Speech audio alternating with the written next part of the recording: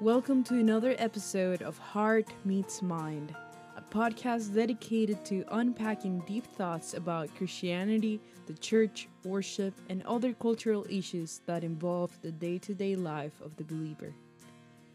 This is your host, Lena Cole, and I am so excited to share with you how Christian worship is ongoing. Before we start, make sure you have listened to our past episodes on defining Christian worship so you can engage more with this episode. And let's start by reviewing our definition of worship. Christian worship can be defined as the ongoing personal and corporate response to the triune God as he reveals himself through his word. This response is characterized by a transformed, sacrificial life of obedience, where the worshipper's mind's attention and heart's affections are focused on and directed towards praising Christ for the glory of God the Father through the power of the Holy Spirit. In our last episode, we talked about how Christian worship is only possible because of the Trinity. We learned that in the same way, each person of the Trinity has a crucial role in our salvation.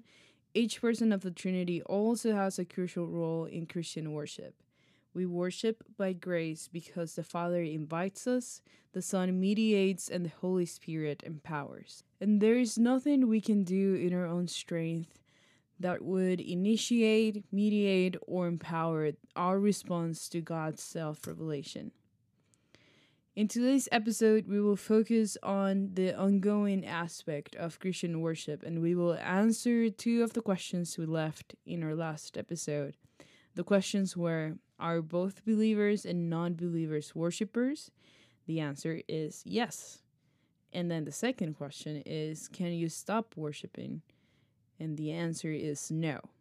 So we're going to see how Scripture sheds some light into these questions. The psalmist says in Psalm 84, verse 2, "My soul longs, yes, faints, for the courts of the Lord.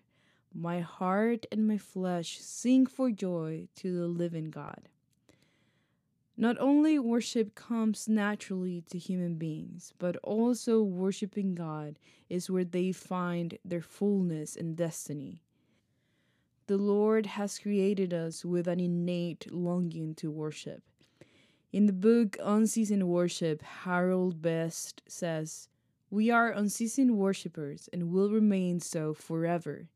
For eternity is an infinite extrapolation of one of two conditions: a surrender to the sinfulness of sin unto infinite loss, or the commitment of personal righteousness unto infinite gain." The term unceasing worshipers means that worship is not something that can be neglected or stopped. Human beings cannot cease to worship, but they can exchange their object of worship. This exchange is seen in Romans 1 verses 18 through 32, and in this passage, Paul expounds on the reality and consequences of false worship. He says, "For although they knew God, they did not honor him as God or give thanks to him.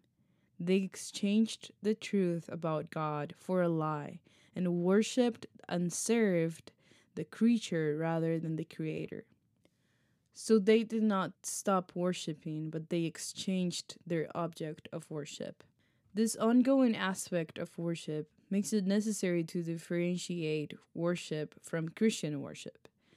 On the one hand, worship can be defined as the continuous outpouring of all that I am, all that I do, and all that I can ever become in light of a chosen or choosing God. So Best's definition highlights the generic aspect of worship, since it could be directed towards any God or just anything. In light of this definition, every human being is a worshiper. But, on the other hand, Christian worship is an ongoing response exclusively directed towards God, mediated by God, and empowered by God. He is the Creator who reveals himself through his word, and we respond to him. So considering this definition, only those who have received the gift of salvation and have the Spirit of God in them are able to direct their worship towards God and participate in true biblical Christian worship. We can look through the stories of the Bible and see how worship is at the heart of narratives. Those who worship the wrong things, they commit sin and are far from God. But those who worship the Lord walk righteously and blameless. One of the instances when men exchanged their object of worship is in Exodus 32. But before we talk about this passage, I want to read again what Paul says in Romans so we can clearly see how this narrative is a representation of that exchange Paul talks about. He says in Romans, "For although they knew God, they did not honor him as God or give thanks to him. They exchanged the truth about God for a lie and worshipped and served the creature rather than the Creator." So remember, they did not stop worshiping, but they exchanged their object of worship. So back to our narrative in Exodus 32. Moses is up in Mount Sinai receiving the law from God, and while the people were waiting for him to come down, they quickly exchanged their object of worship. Even though the people of God had seen the wondrous works of their God and they had experienced deliverance from slavery, they quickly turned to man and made a statue of an animal and worshiped that statue for their deliverance. They did not stop their worship, but they exchanged their object of worship.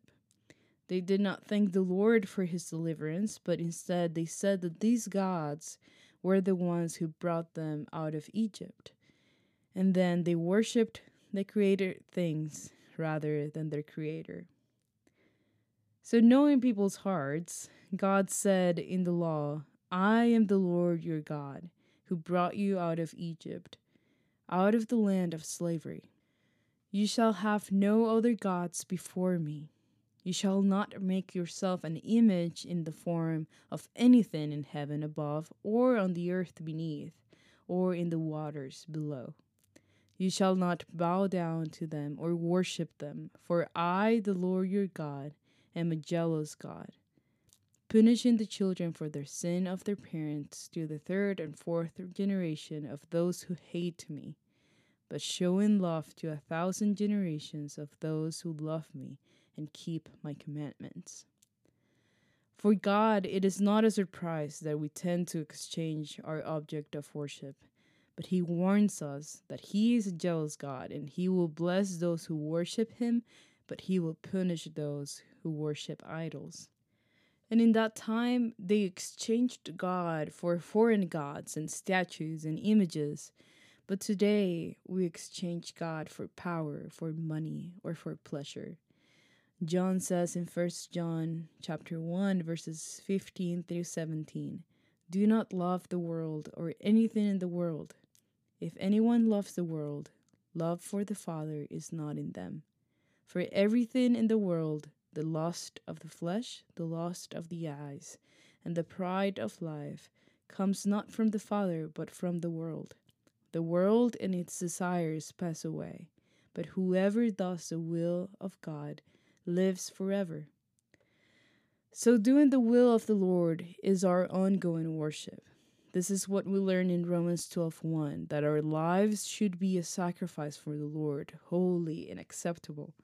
And we live out our holiness when we set apart our lives from the desires of the world, and we pursue God's righteousness in all the aspects, in all the areas of our lives. So what does this mean for us? It is important that we understand that everyone is a worshiper because worship itself is not something we can stop or neglect. What we can do is to exchange our object of worship, and this is one of the things that separates believers from non-believers. We all worship, but believers worship the true and living God through the power and work of the Trinity. And since we cannot stop worshiping, this also means that everything we think, we say, and do is an act of worship. This ongoing aspect of worship impacts our personal and also our corporate worship, because we understand that our response to God's self revelation is not only done when we are having our quiet time or when we are at church, but our ongoing response to God is seen in every thought that we have, in every word that we say, and in every action that we do. We cannot separate the areas of our lives that we decide which one I'm going to worship God with. Everything should be for the Lord. And as we learn today, our lives are to be the living sacrifice for the Lord. This means that we worship through our jobs, we worship through our studies, we also worship through our relationships, our dreams, and our service to others. Everything we do is an ongoing act of worship. And we have arrived to the end of this third episode on defining Christian worship. Next episode, we will talk about how Christian worship involves both attitude and physical gesture. But for now, let me leave you with some questions to think about this week. The first one is, what are some areas in your life that are exchanging God's truth for the desires of the world? I think we all have those areas in our lives that need to be corrected and that need to be given to the Lord as a sacrifice. So this is just a question for you to reflect this week. The second one is, how does this aspect of ongoing worship influence the way you share the gospel with non-believers? Because we're understanding that they're worshipers too. The third one is, if you have some time, I want you to read the story of Cain and Abel in Genesis 4. And I want you to reflect on what is the reason God regarded Abel's offering but not Cain's. And then the fourth is, what is the relationship between faith and works when it comes to Christian worship? You can also find these questions in the description below, and we will be sharing recaps of the episode and these questions through our social media platforms and email. So if you haven't, you can check out our website, livingonthealtar.com, and subscribe. And you will also find our social media handle there. If you want access to the sources behind these episodes, you can visit livingonthealtar.com and go to our Heart Meets Mind page. And thank you for listening. This was another episode of Heart Meets Mind by Living on the Altar.